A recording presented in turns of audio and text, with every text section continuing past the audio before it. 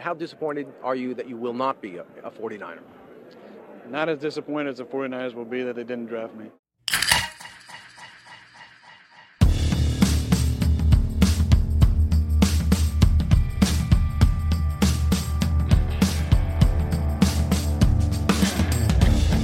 Welcome to this week's edition of the Better Rivals podcast. My name is Oscar Aparicio, and this week, the 49ers are headed to the NFC Championship game for the second time in 3 years. Aaron Rodgers needed just one shot, but much like a vaccination, he didn't get it. And with me this week to do the research on the 49ers win, it's David Newman.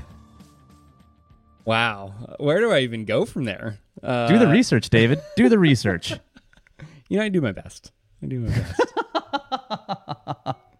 Well, you know what? The results are in. We've done the research. We've scoured the internet, watched it with our own eyeballs. We have evidence, pure empirical evidence, that the 49ers beat the Packers one more time.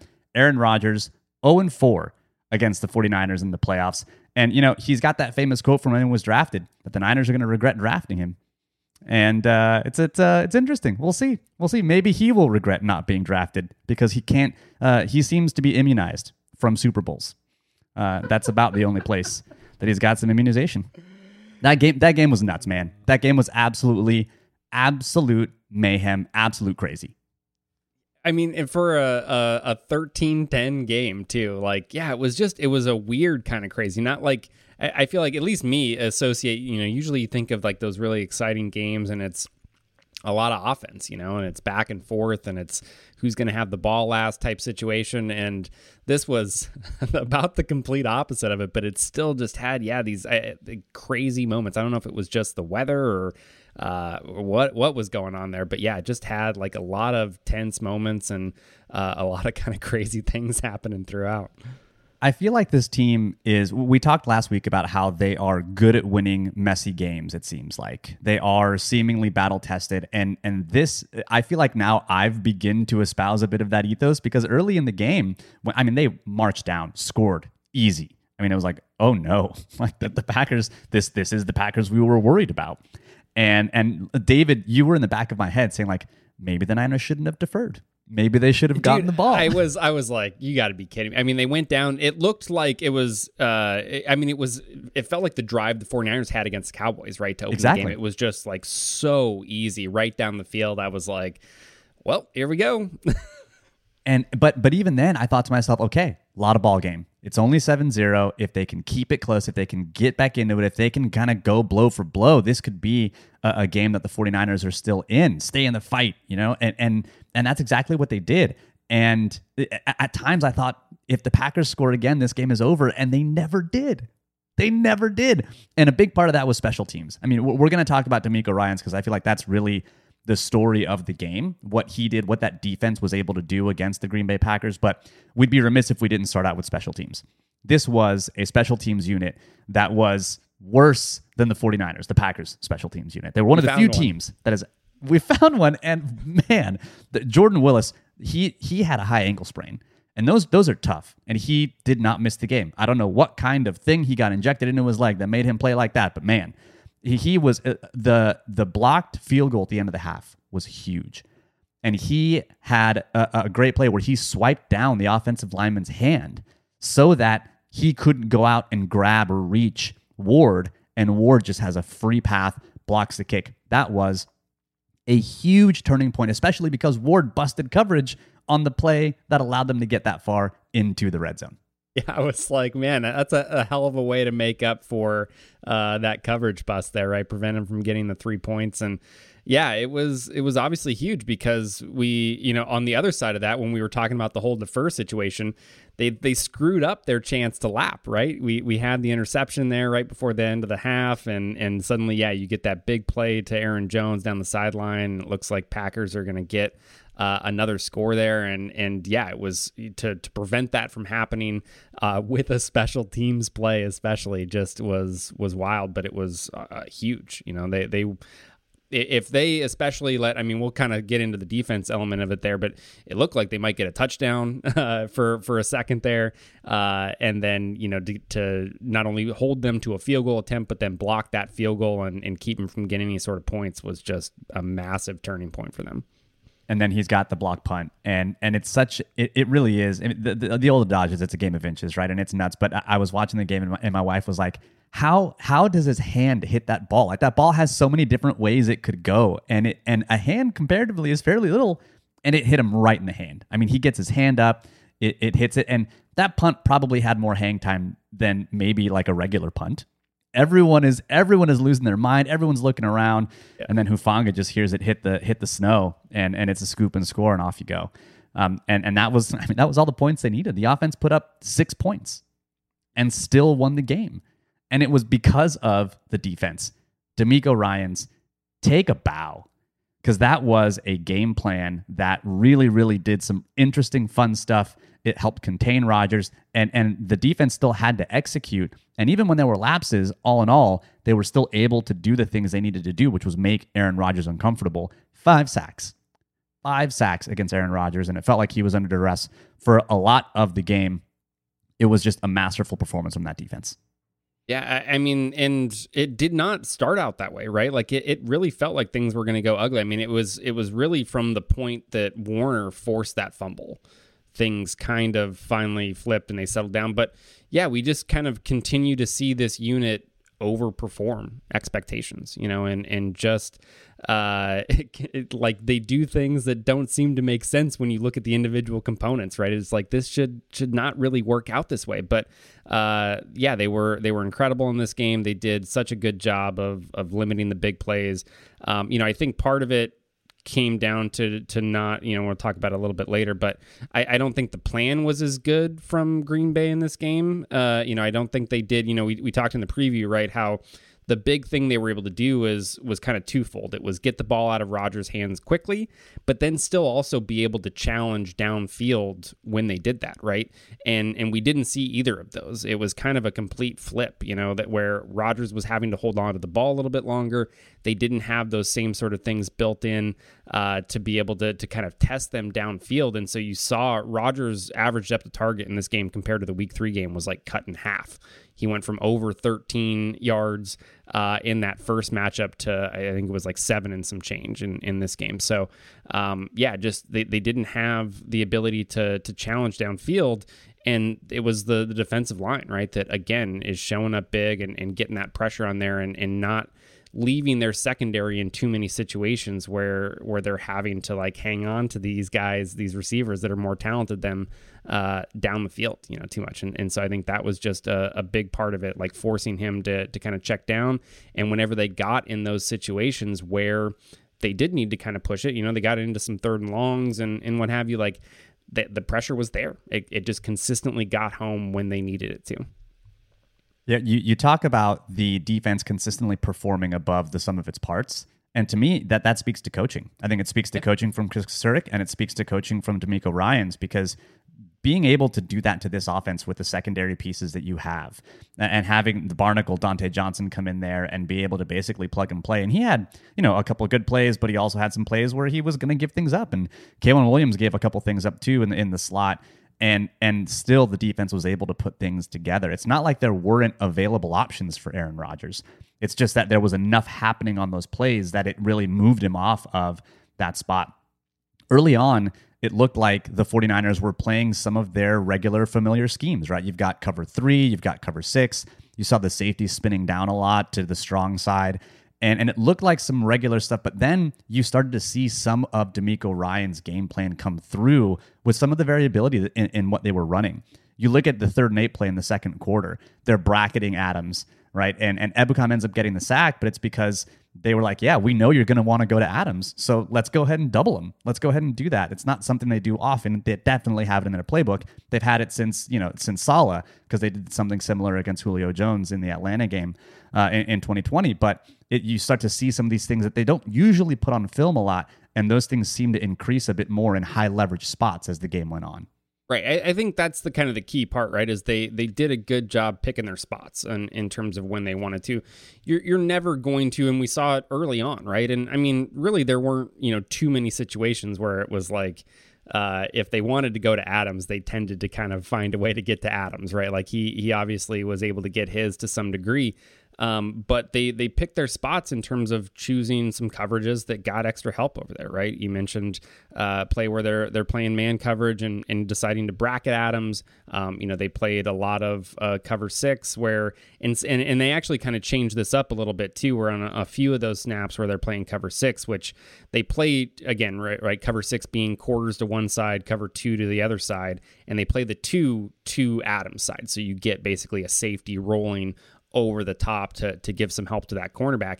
But rather than typically you would see, the corner in those coverages play zone, kind of like you would in just a regular cover 2, but there were snaps there where they would man him up on Adams. So you're not only going to follow him around, you're going to make sure that he doesn't, have an easy time just finding soft spots in the zone, and then additionally give him the safety help over the top for the more vertical stuff. So yeah, they were throwing those at him. They did a good job, I think, it disguising some coverages a little bit to just kind of get Rodgers to where, again, we talked about hunting matchups, right? And this is something that Rodgers will do that it feels like a lot of teams have not really done against the 49ers, right? They haven't kind of gone out of their way to target these weak spots on the outside.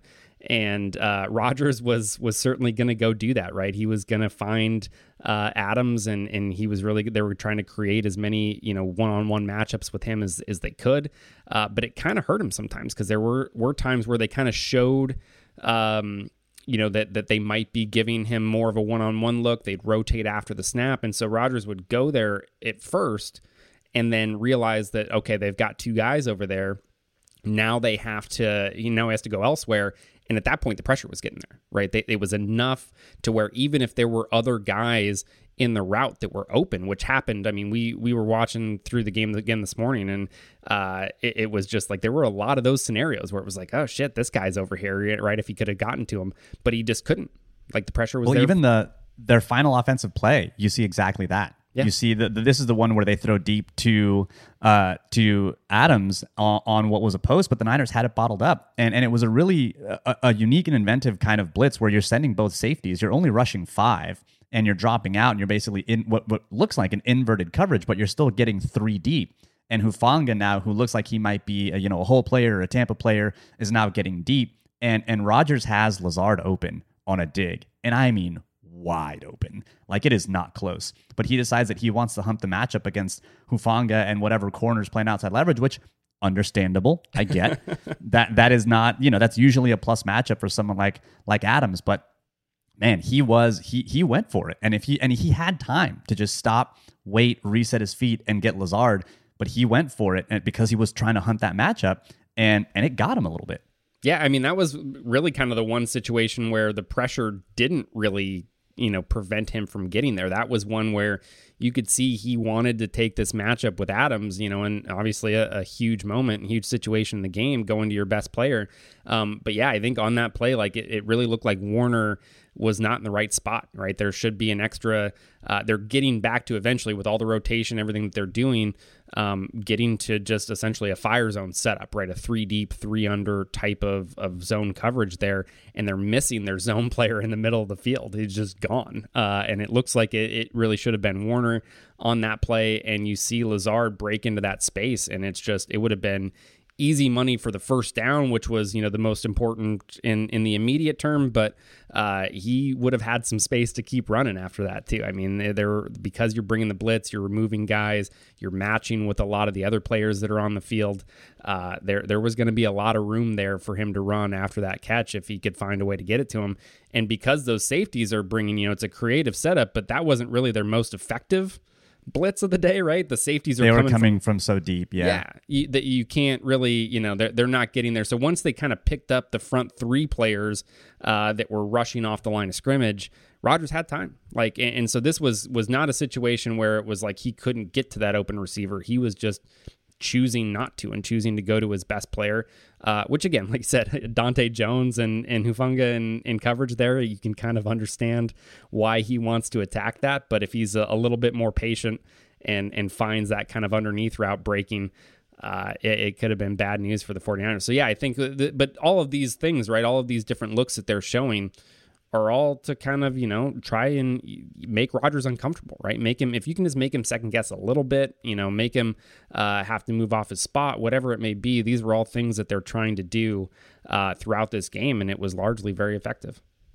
First of all, it's Dante Johnson. You put some respect on the Barnacle's name. What do I call him? Dante Jones, I think. Oh. You're thinking of Aaron Jones. But, I get it. It's fine. My bad. All I'm saying is just use the Barnacle and you'll never go wrong. It's the official patented nickname of the Better Rivals podcast for Dante Johnson. Absolutely love it. You're talking about some of the creative stuff that Ryans did. We've got a sim pressure. We've talked about sim pressures before that the 49ers have run at times, but don't run often. And this came on a 3rd and 10 in the opening second half drive for the Packers. You got Nick Bosa in coverage, which, hey, zig when you think they're going to zag, but hey, you put him in coverage. Dante Johnson ends up blitzing off the edge. You're still only rushing 4, but it feels like a blitz look. So it's like trying to be a safe pressure. And then you've got, some new things that the Niners are doing with their Kings blitz. We've talked a lot about the Kings blitz before, but there were 2 plays back to back where one was a play that was very similar to their Kings pressure package, but not quite exactly the same. And then the play immediately afterwards, they go to Kings, like back to back. If you would have asked me whether or not the Niners should blitz Rodgers, I would have been like, no, get there with your front 4, play some twists, play some stunts. But Ryans was still like, we're going to go. We're going to actually blitz and send sim pressures, actual blitzes, and vary those packages in high leverage situations. And it worked. Yeah, they've, I think, found a good balance, right, of the blitz. Because it wasn't, I don't know that they blitzed necessarily a high percentage overall of the rate, time, yeah. Right? But it was, again, kind of picking spots. And they never really send more than 5 very frequently, right? So you're always at least getting those other 6 back into coverage there. So you're trying to stay relatively safe. You're matching a lot of the stuff back there. But yeah, I think, and then even when they do go 4, right, which they still are doing the majority of the time, I just think they've found a really good balance between it would be easy to rely on that front 4, right? Just send them on a typical normal pass rush, 2 on each side, just trying to let them kind of do their thing, right? But they don't really do that. I mean, they've been stunting, I think, a lot more, and they've been really good in terms of executing those stunts and just kind of the setup of them have, I think, been really well designed. And so, yes, you are allowing with that, you're getting some one-on-one matchups there. You're getting every once in a while Bosa a free one-on-one matchup on the outside. We saw Armstead in this game with a couple of plays where he's one-on-one with the guard. Those are obviously because of the talent you have plus situations for you, but you're also you're not staying vanilla with it, right? You're allowing the scheme to also help create some pressure for you so you can make the job of those players even a little bit easier. And so I think, yeah, the balance that they've found there, because the pressure rate has been insane, right? It's been really high, but they've also been stunting at an above average rate. And so I think you combine the talent they have there with what they've been able to do schematically to help generate pressure, and it's been very, very effective for them. Yeah, against the Packers, the Niners only blitzed 5 times on 34 dropbacks. That's a 14.7, almost 15% blitz rate. Now, that's in line with what they've been doing so far since week 10. This little nugget comes from friend of the pod, George Shahuri from PFF. Since week 10, the 49ers are the only team to blitz less than 20% of the time, which held up against the Packers, while having a top 5 pressure rate and a top 5 sack rate. Like they're picking their spots, right? Because the blitzes were effective. When you look at the splits for Aaron Rodgers' PFF passing grade, they were not super great. And his worst one was when he was blitzed. His worst passing grade was when he was blitzed on just those 5 snaps. And so that's not something that you can usually get Aaron Rodgers with. And yet, I think because of the call, because of the leverage, because of what they're able to do, they were able to do exactly what you're talking about, which is mix it up enough, let the scheme do its work, even though you still have to trust that front, a lot of the other times. So just great all around, from execution to D'Amico Ryans to everything. It was great, man. It is the only reason they won this game. Yeah, I mean, if you would have asked me, if there was a chance that they could hold this offense to just 10 points, like I would have probably laughed in your face. You know what I mean? Like coming into this game, like it just didn't seem like that was going to be on the table, even with a good performance, right? Even if you said, okay, the 49ers are going to come out and play well defensively, 10 points, man, is not a lot for a quarterback of that caliber and an offense that has some of the players that they do. And so just an incredible performance from them, and absolutely them and the special teams, right, won this game. Like that was really what it came down to. And the offense really was hard to come by all game from both teams. I would have thought that if you tell me the Niners can hold them to 10 points, I'm thinking it's a blowout, because I'm thinking there's probably a couple turnovers in there. There's maybe an interception or a pick six. Like, I'm thinking the Niners at this point are rolling, especially with the way that the Packers have performed against the run to date. And yet both teams seem to be affected by the weather. The Niners early, the Packers late, because once they had to throw the ball, now all of a sudden you're throwing into flurries. And, I guess it's kind of fitting that Aaron Rodgers really was affected by a bunch of snowflakes. We're just keeping them rolling all game long, or all pod long. We are dancing. We're like dancing pallbearers on the Aaron Rodgers casket right now, because he deserved it. He deserves every absolutely. little bit, every barb. That and an extra just punch to the COVID toe. But you had good Jimmy early on. Couple of wasted opportunities. I mean, you've got George Kittle, who is probably going to house call this deep ball, and he decides that he's going to go full Vernon Davis and catch with his chesticles instead of his hands, and it hits him and it just bounces right off. And if he catches that, it's 7-7. Absolutely no one could hang on to the ball early. Like, it was just like, what the fuck is happening? Like, it was, everybody was kind of getting in on it and just like couldn't hang on to the ball whatsoever. And I think all of it was really unfortunate, because all of the best Jimmy plays pretty much were wasted early in this game. I mean, the throw that he had to Kittle obviously was going to be a big one. I mean, if he's not taking that to the house, he's getting pretty fucking close. And you're talking about a very different look early in that game. And even the play, I think, what was it right after that Jennings couldn't get a hang of, like pressure in his face, getting it out there, putting it's a good throw under pressure. Yeah, like. There were some good throws in there, and they just couldn't hang on to it, and it just wasted anything that they could do early, because the run game was not there. Like the run game early on absolutely was not doing it. And so you combine that with, what should have been, I mean, the passing game looked like, at least as far as Jimmy was concerned, and getting some guys open and doing that sort of thing, was there. Like, they just weren't capitalizing on those opportunities. And so it was really ugly. And then by the time, once you kind of got through that, and guys started being able to hold on to the ball, well, then Jimmy started playing poorly. And it was just like, they could never really get going offensively. Even late, when the run game kind of started to find some sort of rhythm, it wasn't all that good. Like, it was enough, I guess. But they didn't do really much of anything to put points on the board in this game. You see more, I saw a few power runs, both with Debo and with Mitchell. They were definitely trying to get to the edges early. And they started out with their toss outside zone, and they were trying, I think, to get to the edges. And it seemed like the Packers were ready for it. It seemed like the Packers were like, you're not going to run the ball, which is, I think, why some of those opportunities in the middle of the field were open, because those glance routes and those quick inbreakers seemed to be there almost all game. I mean, George Kittle had a couple. Ayuk had that one early that he ends up dropping, and could have, I felt like it was I thought they were going to actually keep the call on the field, because it was going to be close. Yep. But he's lucky that he didn't get that third foot down, because that was razor thin margin. But if the Niners would have gotten in more of a negative game script, now you start to see some of these issues magnified, because Tom Compton had a rough game. Rashawn Gary was having his way, and it was one move. It was one move where he basically goes to the outside, uses his inside hand to basically push Compton's inside shoulder, and just walk him right back into Jimmy Garoppolo over and over and over again. It was the same damn move, and Compton didn't have an answer.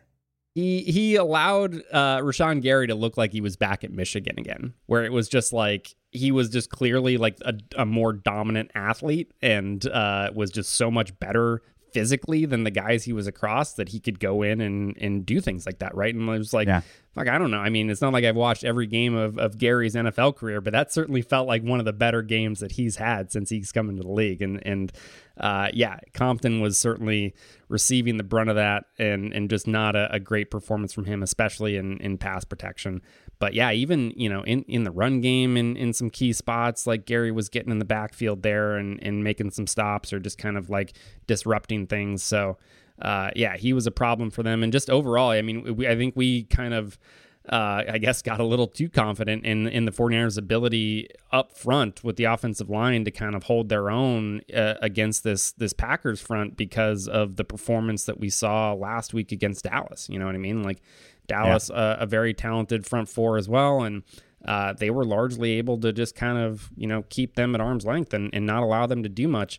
And that was not the case in this game. I mean, it just felt like they were constantly getting bodied up front and just didn't have a whole lot of answers. And I think Compton, was certainly top of mind in terms of players that were having a rough evening. Yeah, he had 4 total pressures allowed and had the worst PFF blocking grade in the pass game in the game. I mean, and that was pretty clear. Pretty clear.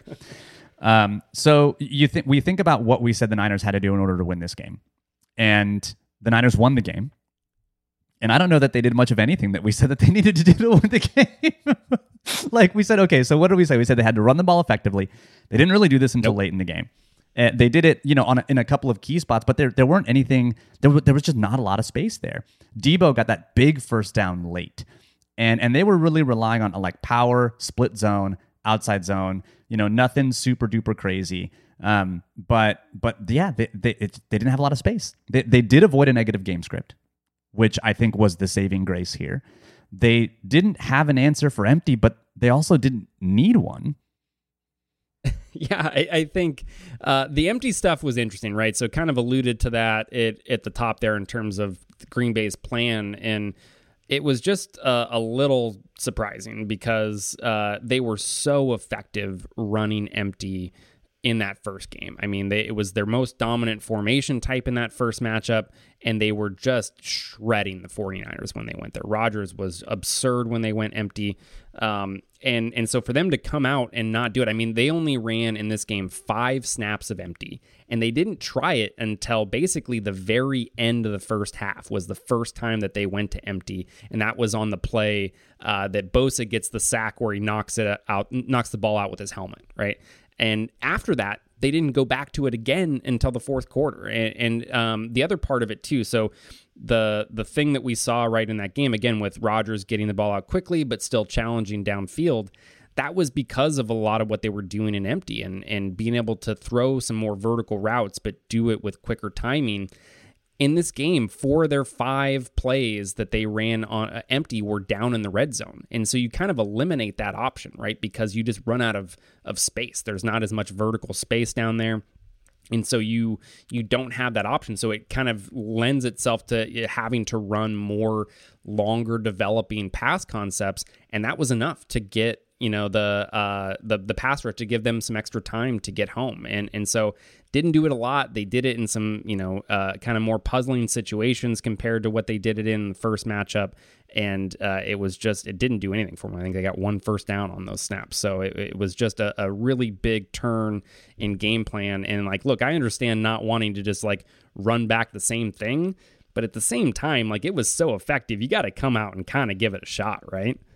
I mean, Rashawn Gary has it right. Keep doing it till they stop it. And if Tom Compton's not going to stop it, I'm going to keep doing the same move. And if they couldn't stop empty, especially when you're putting empty and you're putting someone on K'Waun Williams, because K'Waun Williams does a lot of things really, really well. He's a great zone corner.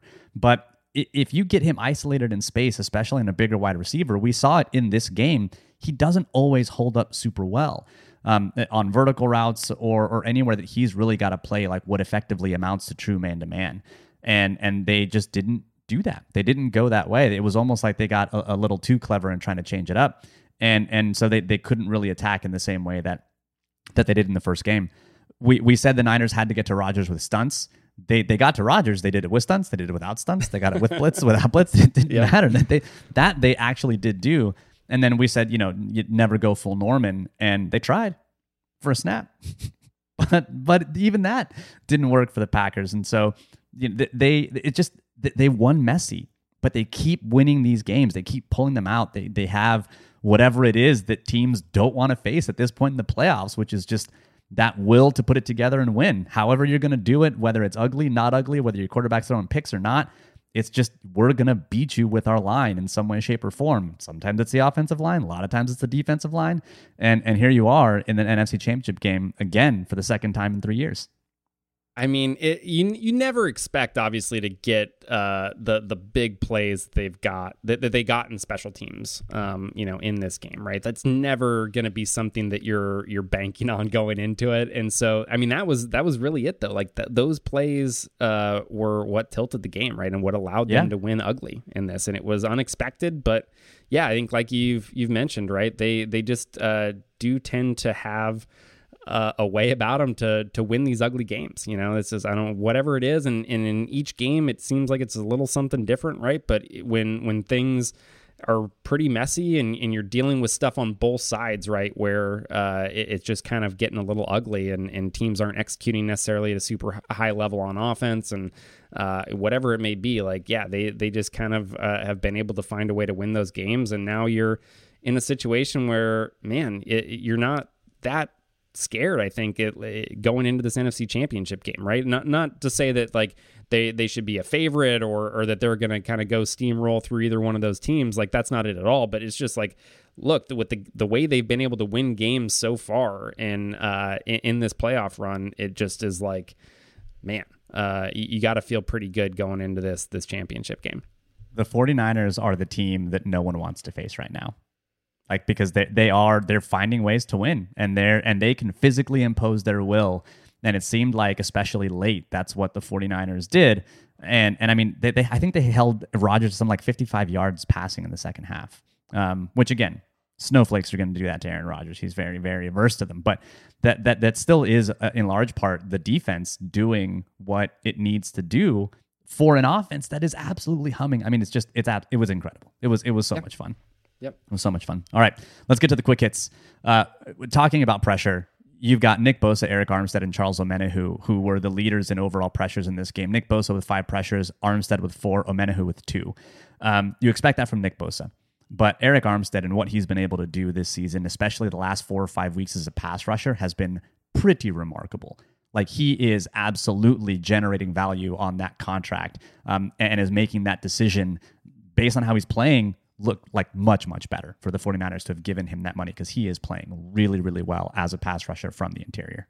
Yeah, I mean, they're getting contributions from everyone, right? Like, that's kind of been the nice thing is, like, yeah, Bosa and Armstead are I think, right, the big names, obviously, that need to carry a lot of the load, but everyone's getting in on the act, and it's really difficult to kind of, do much on them defensively if those guys are playing that way. Charles Omenihu, who only rushed the passer 7 times, had 2 pressures. Like, and he had that holding penalty, which was definitely, not great, but 7 rushes, 2 pressures. It's not bad. Not bad for Samson Ebukam. Hashtag hook 'em. There were 79,132 fans at Lambeau Stadium, the second largest crowd ever at Lambeau, and it was the 5th coldest playoff start in Packers history. Imagine getting snowed on and enduring that cold weather only to lose that game. Like I would be furious. Less so about the win and more that I endured that cold weather just to lose. Yeah, not great. It would not be a whole lot of fun sitting. I mean, you see some of these guys, I don't know what they're thinking, man. Like, not wearing any goddamn sleeves, and it's like, I don't know who you're fooling. You're not tough. You just make me think you're an idiot. Like, put some fucking clothes on, man. What are you doing out there? That's where I disagree. Psychological edge. Your arms, you don't need your arms. What do you need your arms for? 49ers receivers certainly didn't need him early in the game. Well, they were trying to protect him. They were keeping him close, close to the chest. Got to keep him close to that warmth. Can't extend your hands. What is that? Man, Trent Williams in motion is something that's funny. I don't know if he's going to be in motion for much longer because of his ankle, but man, that play was, he was just reckless. Indiscriminate violence is what that play should be called. Which, by the way, okay, so there was obviously the one where, yeah, Trent Williams, I forget which defender it was, but just like destroys some poor soul when he comes in that motion. But on the 4th down play where they went to it again and they get stuffed, man, gotta wonder about Mitchell's path on that play. Like, it really looks like it should have been going outside. I don't know if there was any mention. No, it was. So I thought when I saw his path that he was trying to that the Niners were basically trying to feint the Packers, that they were setting it up to make it look exactly like that last play, but they were going to try to hit it up inside. It didn't look like, like all the other blocking seemed to be set up for it to go outside. So I'm not sure if Mitchell takes the wrong path or what, but I thought maybe they were trying to feint a little bit. Yeah, I mean, I think that was kind of my thought watching it the first time through. And then when they came back, I don't remember if it was like after commercial or whatever, they showed the kind of sky cam view of it up there. And yeah, you just see the leverage of all the blocks, and it really looks like they're trying to hit power to the edge. I mean, you get... they have the tight ends that are over on the right-hand side that everybody's blocking down. It was the down block, right? Because why are you going to down block if you're trying to run it inside? Exactly, yeah. And so everybody on that right side is kind of trying to crash things down inside. You get, obviously, Williams coming in motion. They had another player that's going out there leading wide. And then the other thing, too, that you really see from that Skycam view is I think the Packers they didn't really get aligned properly. They've got a lot of bodies in the middle of the field there, kind of in between the tackles, and they were light on that right edge. Like the only defenders that they really had wide outside there were well off the ball and were secondary players. Like they were missing some guys in some gaps on that wide side. And so I think if he's able to take it out there, Trent is probably destroying one of those poor secondary players, and you're looking at probably a pretty big play off of that. And so it was tough to see because, yeah, I mean, that was another play where Gary gets in there and it was the down block. I mean, he does a good job of squeezing in there, and it's still not a great down block, but you're basically taking him right to where Mitchell's path is going with how much he was going inside there. So if he keeps it wider and looks to get outside of that, even if Gary gets some penetration on it, he's probably not able to get there in time to like make a stop in the backfield, and you're probably still looking at getting a nice chunk of yardage there on the wide side. Part of the 49ers' advantage in any game is going to be their coaching and their coaching staff. We've talked a bit about D'Amico Ryans, but there was one play specifically that I thought was indicative of how well the 49ers are coached, and it was something that Azeez Al-Shaair did on the first down that the Packers had after the 49ers blocked the punt. It's an RPO, and Azeez does not respect the run at all. He vacates his run fit entirely and runs right out to Davante Adams. And that's what causes Aaron Rodgers to double clutch the ball. And then he's got to run around a little bit, but now you have men downfield and they get called on a penalty. And that helps stymie that drive, a drive they needed to stop in order to basically come back and win the game. And I mean, he literally flat out abandons it. You have to think that he was coached to do that, or he recognized that in some way, shape, or form, because if they would have run the ball, it's probably not good for the Niners, but instead, he knew, was like, oh no, this could be an RPO, and he got right into that throwing lane and caused Rodgers to double clutch. Yeah, I mean, it certainly felt like he had a good idea of what was coming, and they were fortunate too that it was an RPO where essentially Rodgers really needs to make that decision pre-snap because of where Jones was at on this. It's not like he's in the mesh and he's got the ball in Jones's belly and he's really can make that decision last moment. Like Jones on the opposite side that he's looking, so he's got to kind of make that decision early. I think he sees it's just Adams that's going to run a quick little stop route there, and you had Mosley on that side who was given a really big cushion, and so I think he just sees that cushion as like, okay, I'm going to take my 6-7 free yards here and kind of go about it. And Shire, jumps out there and gets right in that throwing lane and forces him to hang on to the ball. And he, instead of just like throwing it away and giving up on it at that point, because Adams is the only receiver in the route, so there's nowhere else to go with it at that point. And so he runs around. They get the penalty on there, which was nice. But I think it was interesting that they certainly felt like they kind of expected it out of that look, and that he was willing to just play pass first and get out there. One of the other, Richard Hightower, I think, has gotten a lot of flack for coaching of the special teams so far. But you know what? At least he gets 11 men out for game-winning field goals. The Packers, on the other hand, not so much. On the game-winning field goal, I'm pretty sure they had 10 men on the field. They didn't have 11 to block the kick, which is remarkable. So coaching, still a cheat code for the 49ers. When Jimmy Garoppolo throws for 0 touchdowns, he is 9-2. And 3 of those 9 wins were in the playoffs. Incredible. Supporting cast. If you know that what? doesn't It tell you matters. everything you need to know about quarterback wins and what a trash fucking stat that it is and why you should never pay attention to it, like, I don't fucking know what does. Oh goodness. So we've talked a lot about Shanahan's fourth down decision making, and especially when the Niners were in deep into the Packers territory and it becomes fourth down, I'm thinking, when are you going to get back here? You've got to score points. You got to score a touchdown, I thought to myself.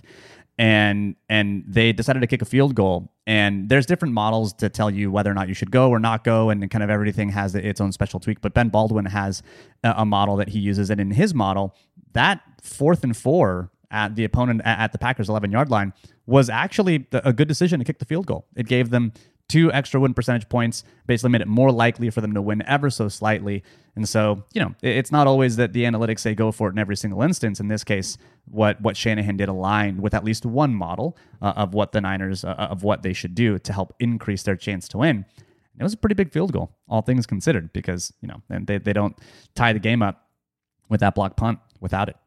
Yeah, I mean, and I think it comes down to, right, like, you're getting late in the game, you have a more finite number of possessions that are going to be left there. So you do start to think a little bit more about maximizing win probability as opposed to just trying to get as many points as possible. And I think the fact that it's a 4th and 4, right, too, is also the dicey part there, because again, we mentioned this, I think it was just on the preview pod, right? But it was 4th and 1, 4th and 2. Those should be like automatic go for it situations as the kind of normal expected decision that you want to make there. And then, yeah, depending on the very specific game situation and what's going on, maybe you need to go away from that, in certain spots, but not where you want to go. 4th and 4, though, is kind of a different animal, right? That's certainly not nearly as much of a situation where you're really expecting to convert, almost every time. And so, yeah, I think like the decision there to get the points and take that field goal makes a lot of sense. And then lastly, this I know it's going to sound like a side swipe at Jimmy, which, I mean, it is. He's catching strays. But this, I think, is more so about the 49ers defense. The 49ers have won 3 straight elimination road games by a combined total of 12 points. In those games, their quarterback has thrown, that's Jimmy Garoppolo, in case you weren't paying attention, 1 touchdown and 4 interceptions. And that doesn't even include some of the kind of hospital late balls to the outside that could have been picked off in pick 6 for by Eric Stokes to the sideline. Those sideline balls were, my guy was dicey. desperately trying to throw a game-ending pick 6. Like, it was almost like he just needed to get it out of his system. It was there, and he gave him every opportunity. I mean, you could see Aikman on the broadcast was just like, it felt like he was getting just physically upset by the, like I don't know what he's doing over there, throwing these checkdowns over to the flat. Like, it's just too late, and he's like about to lose it in the booth there. I mean, look, they were not good. I mean, the Stokes one, incredibly fortunate that he is not looking for the ball. Like, don't know, man, that Stokes is going corner, for the player. That is your, as a corner, like, that's your moment. You're waiting for those late throws to the flat so you can take that to the house. Like, I don't know why you're not paying attention to where the ball's going there, but hey, we'll take it. Yeah, I think we'll take it. I mean, look, the combined 12 points, there's a lot of ways to look at that. And I think right now, we're in playoff mode. It really doesn't matter big picture what's going on. They're finding a way to win these ugly games. And that's obviously something we talked about a lot during this pod, but yeah, it's, those games could go either way. Right. And I think they've been very fortunate that they've been able to get the quarterback play that they've received in those games and come away with wins. Like, they're having to get it from a lot of other places. Yeah, and I mean, I do think the coaching is still the advantage. When you think this late in the season, this late in games, the coaches that the 49ers have, D'Amico Ryans, Chris Kasurik, Kyle Shanahan, the run game and Mike McDaniel, I mean, that is an edge for the 49ers. And when they are getting more than the sum of their parts because their quarterback's not playing well or because their secondary, is having to hang on with Josh Norman and the Barnacle, like that's coaching, that's game planning, that's execution. And that's what I think is ultimately a feather in the cap for the 49ers and why they're in the NFC motherfucking championship game. Hell yeah. Cannot believe it. Cannot believe it. Woohoo! Let's do it. All right. I think that does it for this week's edition of the Better Rivals podcast. We're alive for one more week. We got Patreon videos coming your way. You can follow me on Twitter for all the stupid jokes, maybe some more vaccination jokes. We'll see what's going on with Aaron Rodgers. Just glad he got punched in the COVID toe is all I'm saying. And David, tell them about the Patreon so they can catch some of the videos about what we're doing. Look, you got to get in. Ride the wave right now. Patreon.com/betterrivals. One more week, at least. We're going to still be doing it. Still getting those videos out. Still with the pods and the live streams, all the fun stuff. So head there, buy us a beer, get in on this. It's fun. Championship Sunday. The 49ers are in it. Thanks again for tuning in. And as always, go Niners.